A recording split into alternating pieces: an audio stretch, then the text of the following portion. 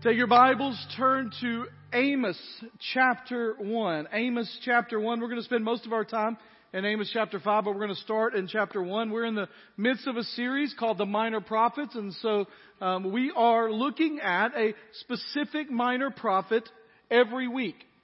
And so every week that we are in this summer, we're taking one minor prophet and we are using that to look at what lessons they might have for us. Now, just a reminder, it's been a couple of weeks since we've been together, that I've been here because we were in Denver last week, that minor prophets does not mean unimportant or less important. It just means that they're shorter. They're shorter books. The prophets have shorter prophecies. And so as a result, they're grouped together originally in the Hebrew text as the book of the 12, and it's the 12 minor prophets all put together. And so we're just taking this summer to take one book a week and talk about it. So if this is the only week you're going to be here this summer, or you haven't been here yet for one of these, you aren't missing anything that we've talked about. You can go back and listen to those online. But we are jumping into a brand new book today and looking at it. And we're looking at the book of Amos. Now, we learn a lot about Amos in the very first verse of the first chapter of his book. And this isn't going to be on the screen. And so if you've got a Bible with you, I encourage you to open it and find Amos. Use the table of contents if you need to, or flip through kind of the back part of the Old Testament, or find it on your phone. It's even easier there to look at. But in Amos chapter 1, we have these words. It says, "The words of Amos, who was one of the sheep breeders from Tekoa, what he saw regarding Israel in the days of King Uzziah of Judah and Jeroboam, son of Joash, king of Israel, 2 years before the earthquake." Here's what I want to talk about for just a moment. I want to talk about this man, Amos. And then we're going to get into his message. This man, Amos, is unique among the prophets because he has not been in a prophet school. He's not a guy that has gone to learn how to be a prophet. He didn't go to seminary to learn how to write. He didn't get a description on how to study the Bible. It tells us in this passage what his job was. What was his job? He was a shepherd, a sheep breeder, somebody that bred sheep. And what we need to understand from that is that was a very common level job. And not that being a sheep breeder has ever been like high income job, but that is the common man's job. All right. Back in that day, being a sheep breeder was just being a farmer, being somebody that supplied things for your community. Now, not only does it tell us he's a sheep breeder, it says he's a sheep breeder from Tekoa. And my idea is that most of us in this place won't recognize regularly that name Tekoa. It's a kind of an out of the woods, back of the woods kind of place. In fact, we've got a map of Israel that we'll show you, and I'm going to explain a little bit more about this in a minute, but because I know everybody loves maps and history, so we're going to do a lot of that today. All right. But Tekoa would have been somewhere down here around Hebron, but a ways from Jerusalem. All right. And here's what's important about this passage of Scripture that we need to understand. He mentions two kings. He mentions Uzziah. Uzziah was a good king that lived a long life and reigned for a long time. At the end of Uzziah's life is when Isaiah is called to ministry in Isaiah chapter 6. And then in the northern kingdom, he mentions a guy named Jeroboam. Now, sometimes when we start reading Old Testament names and we start reading through the Bible, we can get confused because people have the same name. I mean, how dare they have the same name? Nobody ever has the same names, right? Right? No, we don't have multiple Jeffs in the church or multiple, we don't have that kind of stuff, right? And so, what happens here is we're talking about a guy who is king of Israel, who was named after the first king of Israel, but does not have any kind of family linkage to him. So he is Jeroboam the second, but Jeroboam the second is not related to Jeroboam the first. And just to give you a little history, and again, I know when I say history, some of you light up. I love history, and some of you like eyes glaze over. Just stick with me for a second. We talked about this a few weeks ago, but there came a time in the history of Israel when, because of bad leadership through Solomon's son Rehoboam, that it split into the northern kingdom of Israel and the southern kingdom of Judah. And what we know from the history of that is that the first king of Israel, the first king of the northern kingdom of Israel, the divided northern kingdom, was a guy named Jeroboam the first. And he was a guy that took over a country that's economy was booming. There are some reasons for that. First of all, it had more land, but not only did it have more land, it had better land. It had land that could actually be used for agriculture. It had land that people wanted to grow things on. It had a much larger population, a much larger number of people there. It had a much more advanced military. In fact, they were known for their archers, people that could shoot arrows at long distances into the enemy. They had a corner when it became these two kingdoms on the routes of the sea. You can see that the Mediterranean Sea is here. Kingdom of Judah has no access to it except through Israel. There were major trade routes that came right down the Mediterranean Sea that did not go to Judah, but went all the way through Israel. And so they were booming economically. They had the best military in the area. They had the best economy, the best land, the best trade routes, the best access to the Mediterranean Sea. But there was one thing that the northern kingdom of Israel did not have that the southern kingdom did. And that was Jerusalem. Why is Jerusalem important to the people of Israel? What's in Jerusalem? The temple. And so the leader, Jeroboam, got to thinking, I can't have all my people thinking they have to go to the southern kingdom to worship. And so he began to put up all these different places to worship. And Shechem, and this says Bethel there, but that is a different or variation of Bethel. And he begins to put in those places areas where they can worship. And in Bethel, he builds a shrine to worship, and he rolls a golden calf into it and tells the people of Israel, you no longer have to go to Jerusalem to worship. You can worship this cow. Now, let me just ask you a quick question, mainly to see if you're still listening. All right? Do you think God liked or disliked having a golden cow worshipped? Disliked, right? There is nowhere in the Bible, please worship a golden cow. Right? They also had poles that they worshipped all over the land. And so you had this kingdom of Israel that appeared to be blessed by God because they had a booming economy, great military, strong security, great trade access, great trade routes. It looked like everything was happening that should be happening, and yet spiritually they were bankrupt. And so God calls a sheep breeder from the south to come to Bethel on one of their holidays and to preach. Amos 1. I'll just read a little bit of this, then we'll go to chapter 5 to read what he says. The words of Amos, who was one of the sheep breeders from Tekoa, what he saw regarding Israel in the days of King Uzziah of Judah and Jeroboam, son of Jehoash, king of Israel, 2 years before the earthquake. He said, the Lord roars from Zion and makes his voice heard from Jerusalem. The pastures of the shepherds mourn, and the summit of Carmel withers. And then he begins his sermon by denouncing all of the enemies of the northern kingdom. We won't read all of these, but if you've got your Bibles open to chapter 1, you can see them. Verse 3, the Lord says, I will not relent from punishing Damascus. Verse 6, I will not relent from punishing Gaza. Verse 9, I will not relent from punishing Tyre. Verse 11, I will not relent from punishing Edom. Verse 13, I will not relent from punishing the Ammonites. Chapter 2, verse 1, the Lord says, I will not relent from punishing Moab. So put that map back up real quickly, Josh. I want you to see this, all right? So he says, I'm going to punish Damascus. I'm going to punish Gaza, which is a strip over here. I'm going to punish Tyre right there. I'm going to punish Edom, which is right there. I'm going to punish the Ammonites right there. And I'm going to punish the Moabites right there. What do you think the people of Israel are thinking while he's giving this part of the sermon? Amen. Come on, bring it, preacher. Let's go. Right? He says God's going to punish the people of Damascus and Tyre and Gaza and Ammon and Moab and Edom. And then he even says, and not only that, God's not going to relent in punishing Judah. Your brothers that have broken off from you and don't think you're good enough and don't think you worship the right way and don't think you are deserving of the calling of God's people anymore. And they are amen and keep on, brother, preach it. Keep on. Now, obviously wasn't this church because that doesn't happen here, but in some churches that kind of stuff happens. Okay?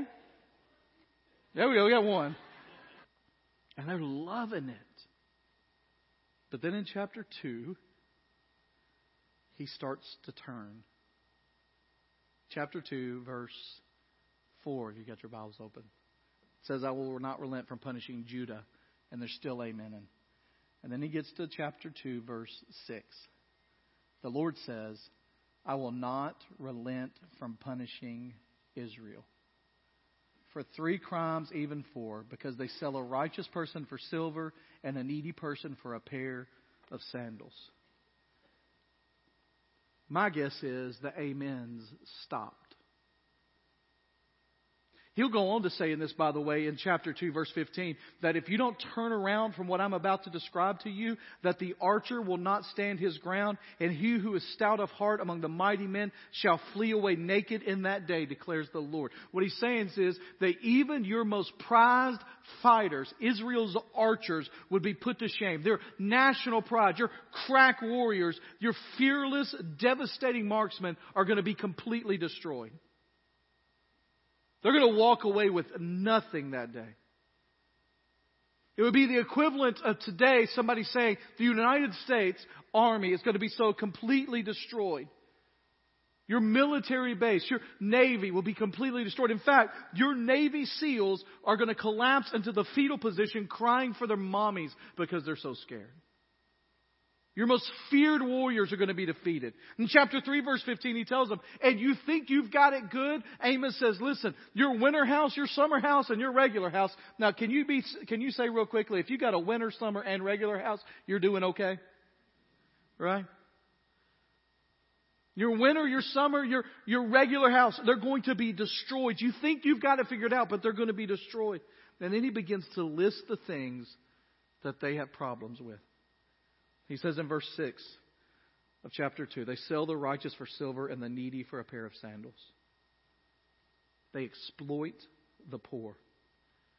Silver in that day was a symbol for a loan or a huge debt. And the world economy in Amos' day was changing. Up until that time, Israel had kind of gotten a collection of localized farmers that would share things and help each other and barter with their goods. But to keep up with this new world economy that was coming, they had to focus on mass producing crops and selling them and trading them and sending them there, which is fine. But what happened is there were some people who began to specialize and then also through monopolies and inflation began to put other farmers out of business or into debt.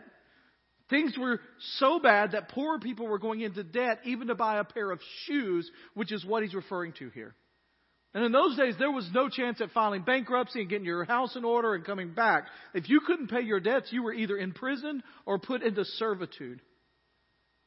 He goes on to say in this passage that they trample the head of the poor into the dust of the earth. That means they use their riches to twist the justice system. Later in chapter 5, he'll describe how the rich manipulate the court system to benefit themselves in the way that the poor could never do. Verse 7 of chapter 2, he says, and they turn aside the way of the afflicted. They didn't even care. They lived lives of ease and comfort and luxury in the face of suffering. It's important to know that God sees this not just as some kind of flaw. He sees it as a breach of justice. According to Amos, God sees a failure to help the poor as injustice. Throughout Scripture, the Old Testament, the word justice occurs over 200 times, and it is usually used to describe one is called the four or the quartet of the vulnerable. That justice ought to be done for widows and orphans and foreigners and the poor. And that when we fail to do that, we're not following God's plan. The problem Amos saw with their way of life, with what was happening to them, is that they saw their riches as their own, used for their benefit, so they were oblivious to those around them that didn't have anything. In fact, in chapter 4, verse 1, Amos looks at the people of Israel, and he looks specifically at the wives in Israel, and he declares to them, "Hear this word, you fat cows of Bashan, who oppress the poor, crush the needy, and say to your husbands, bring that we may drink." He refers to the wives of Israel as the fat cows. That takes boldness in preaching to a whole nother level. Can I get an amen? Well, you maybe not want to amen that one, all right? Now, you can read some commentaries that say that doesn't mean as severe of a thing as it would today. I just know that I've never known of any institution in the history of the world, any time period in the history of the world, where calling a lady a fat cow did not get some sort of response. I'm not calling anybody that. I'm saying that that's what it says here. His point is this. They had plenty. And they were spending their husband's money pursuing luxury when people were suffering all around them. They weren't working, which there's nothing wrong with that, but they're staying at home, and they only cared about fashion and vacations and staying in great shape and eating organic and driving nice cars. And for instance, while people around them were dying in their summer home or their winter home. It's not just that. He says you've allowed the culture of the people that have infiltrated to influence you.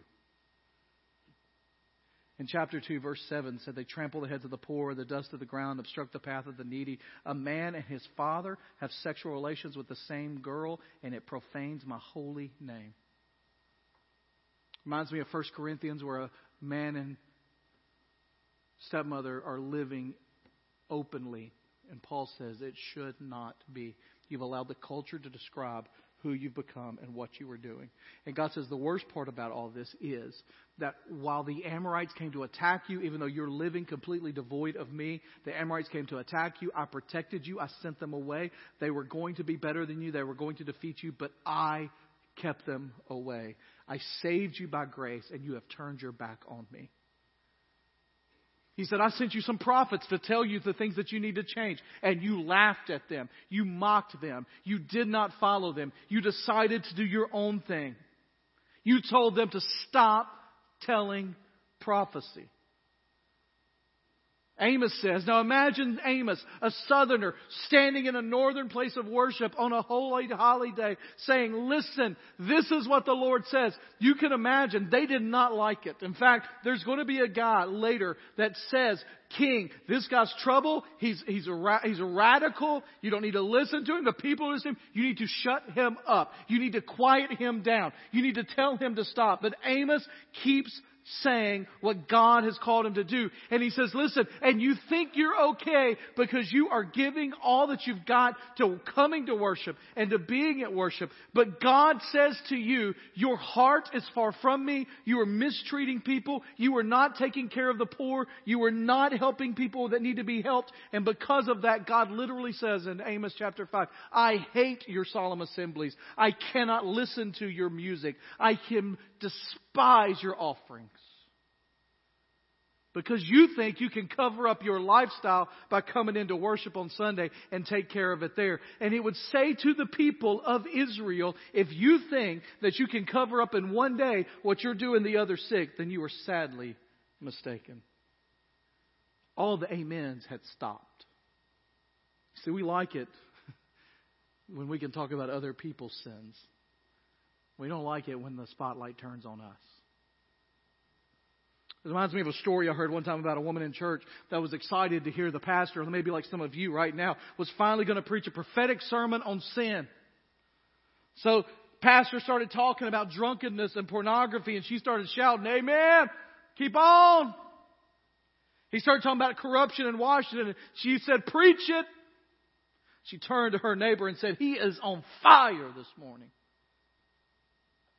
And then he tackled the subject of gossip. And she leaned over to her friend and said, now he needs to mind his own business right now. The bridge between Amos's day and ours is not a hard one to make.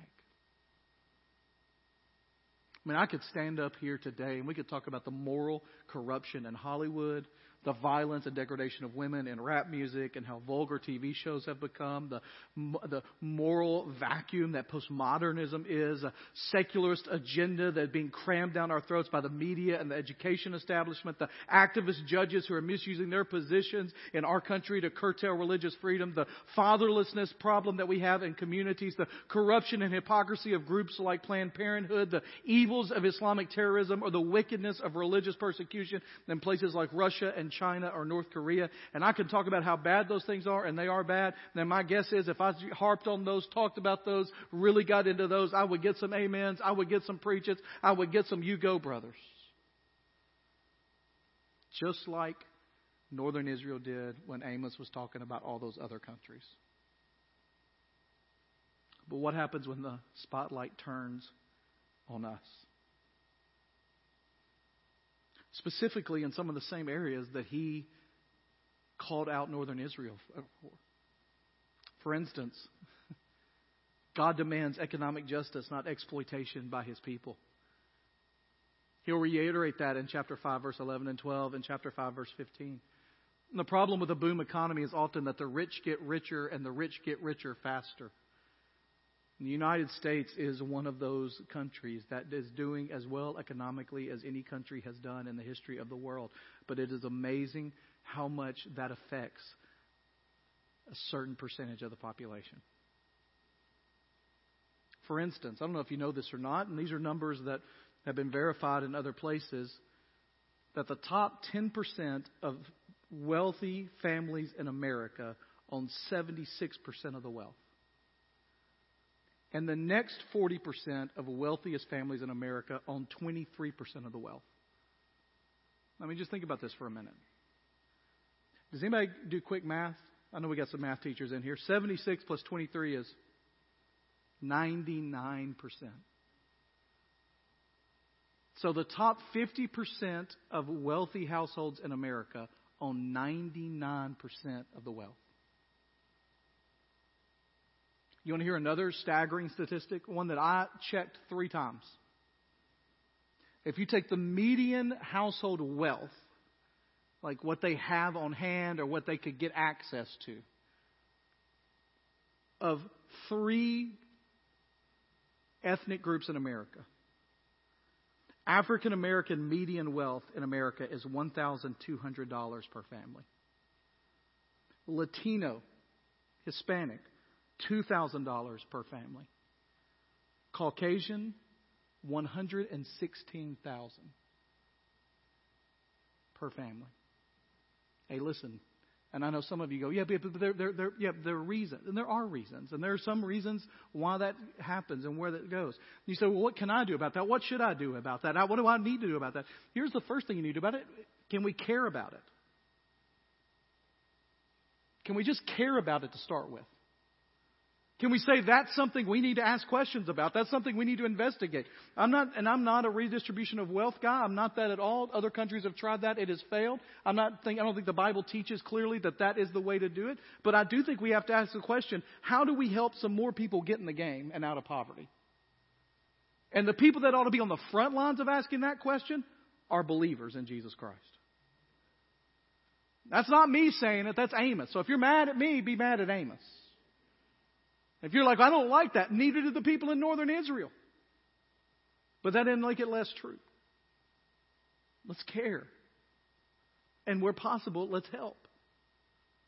The second area that he was mad at them about, God was upset with them about, is that they weren't authentic. They were hypocritical. They came in on Sunday mornings, one Sunday for them, but it is for us. They sang the songs. You're a good, good Father. Oh, how He loves me. And they sang them. They even sang them loudly. They even sang them right. They even sang them in the right ritual, on the right days, in the right parts. And God still looks at them and says, like He would say through Isaiah just a little bit later, your hearts are far from me, even though your lips are praising me. Inauthentic Christianity leads to impotent Christianity. with a lack of power to do the things God has called us to do. They're like, we're not letting Pastor go on mission trips anymore. He comes back too harsh. It's not me. It's Amos. God wanted them to be authentic in their lifestyle. He wants them, and He wants us to love Him and other people more than we love our material wealth. He talks to them throughout. That's the whole Calzabation thing. He's saying, listen, you care more about what you have. You care more about what you've got than the people that are around you. And here's the thing that is true about human nature. We have an endless capacity for increasing our new normal of what we have to have. Like if you think about the things that right now, it would be interesting for us if we could have, and we can't go back in time. Not yet at least, right? We can't go back in time. If we could go back in time 15 years ago and ask, what can you not live without? And we made our list. And then now we ask, what could you not live without? Wouldn't it be fascinating to see the number of things that would have been added to that list? Right? In 15 years. I think of the bills that we have as a family that my parents never had to think about. Internet access, cell phone bills. Can't live without that stuff. Some of you have been to my house. Others of you haven't. I don't have a luxurious house. It's right here in Goodlettsville. It's a used house because there are 6 of us living in it. We bought it. We had 4. We bought it for 4 or 5. We have 6. But if you would have showed me that house when I was 15 years old and told me but when I was in my 40s, that's the house I would have had, it's a better house than my parents ever had. And I would have been shocked. You know what I do now when I walk around the house? Man, I wish I had a little bit bigger this or a little bit better that. Do we need to expand this? Do we need to expand that? Do we need to redo that or redo this? And I'm saying it's bad to think about that, but it's amazing how we can elevate our level and capacity for what our new normal is. We get home, and most of us used to be satisfied with a decent meal cooked, but now we watch the Food Network and everybody has to look good on the plate and have all this stuff. We scroll through Facebook and Tasty is making fried Oreo donuts and everybody's like, we got to have some of that. I've never seen that before, but just thinking about it, it would be awesome, right? And we turn on HGTV and Chip and JoJo told us how to get shiplap everywhere. And we're like, why have I never been able to live without? I can't live without shiplap anymore. I got to have it. We have an endless capacity for increasing our new level of normal. And listen to these statistics. This is for us. The average Christian today gives less than 2.4% of their income to God's work. Many never give anything. Jesus, you may remember Jesus, right? He came after Amos. He's considered a prophet as well, along with the Savior of the world. Said to the religious of his day, you tithe mint and spice and cumin, but you have forgotten the weightier parts of the law, which is to love others like you love yourself and to use your money to show mercy. Most Christians in America aren't even at the tithe portion. In fact, some numbers say between 85 and 90% of Christians do not tithe. They may give to the church, but they don't give 10% at least. And the irony is, the more wealthy you become, the less you give percentage-wise. We live in some of the most blessed times imaginable. Most of us in this room, we're in that top 50% that owns the 99% of the wealth. We've talked about this before. Worldwide, we're like in the top 1%, 2% worldwide. God didn't give us that to insulate us from the pain of others who are struggling. He didn't give us that just to enjoy on our own without thinking of the repercussions that it has on others. We have to think about how we can help and serve God's kingdom with what He's given us. And then lastly, He just simply wants the people of God to repent when they're wrong and not defend themselves. They came up with excuses. But, like we're God's people. God says to him in chapter 3, verse 2, that makes your sin even worse. They say, what about our religious zeal? And God says, I hate it. I despise your feast because your heart isn't there. And so the question becomes, what do we do? Amos chapter 5. And we're done. Amos chapter 5. God says, listen to this message through Amos. By the way, the first 6 chapters of this book are just one long sermon. Chapter 5, verse 1. Listen to this message that I'm singing for you, a lament, house of Israel. He says, I'm going to tell you what's going to happen. She has fallen. Israel, the northern kingdom, has fallen. Virgin Israel will never rise again. She lies abandoned on her land with no one to raise her up. He says, listen, it's coming. You're going to be destroyed. In fact, he says, the city that marches out 1,000 strong will have 100 left. And with one that marches out 100 strong will have 10 left in the house of Israel. That's 10%. He says, you're going to lose 90% of your fighting warriors. 90% of your men are going to be destroyed in battle. 90% of your people. In fact, this prophecy became true. Amos is given this prophecy somewhere around 800 to 780 BC. They were destroyed in 722 BC. Many of their best killed. Others taken off to serve the Assyrian Empire. But he does give them a chance. They didn't take it, but we can. Verse 4. For the Lord says to the house of Israel, seek me and live. Seek me and live. Do you want to know what it takes to please God? Do you want to know what it takes to be right with God? Do you want to know what it takes to be in the correct place with God? It is those 2 words. Seek me. Seek me and live. Look for me. Hunt me. Search for me. Read His Word. Study His Word. Seek God in prayer. Go after Him with all you've got. Seek Him and live. This past week in Denver, one of the things that we did as a team, the 16 of us, all 16 of us, read through the entire book of Acts. Acts chapter 1 through 28, we read 3 to 4 chapters a day. We'd get together at night. We'd talk about what we'd read, the crazy stories we've read. I don't know if you've read Acts lately. There's some crazy stories in there. A guy gets struck by an angel and dies, gets eaten by worms. A guy's listening to Paul preach one night, and Paul goes on so long the guy falls asleep in a window, falls out of the window and dies. Then Paul goes down and, revives him.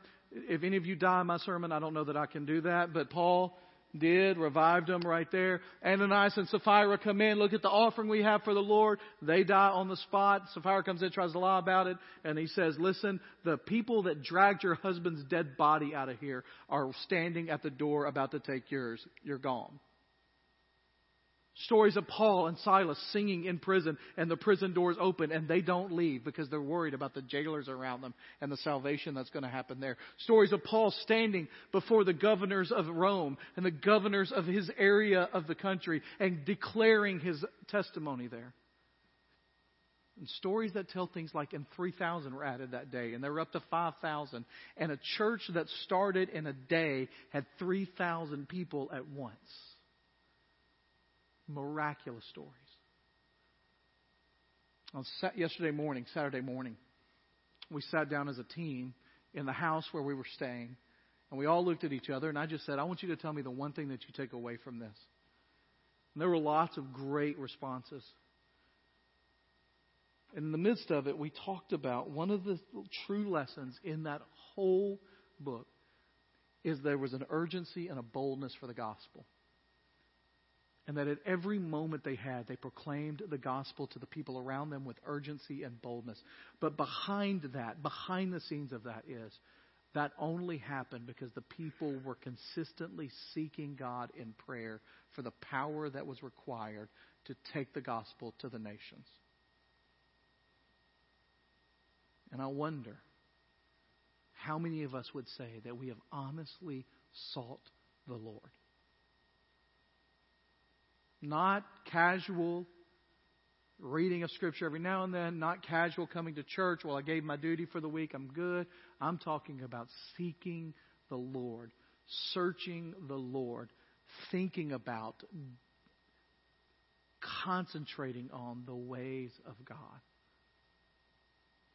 And being willing, when those areas of our lives are exposed, to let the God who loves us change us. Let us seek Him. Let's pray together.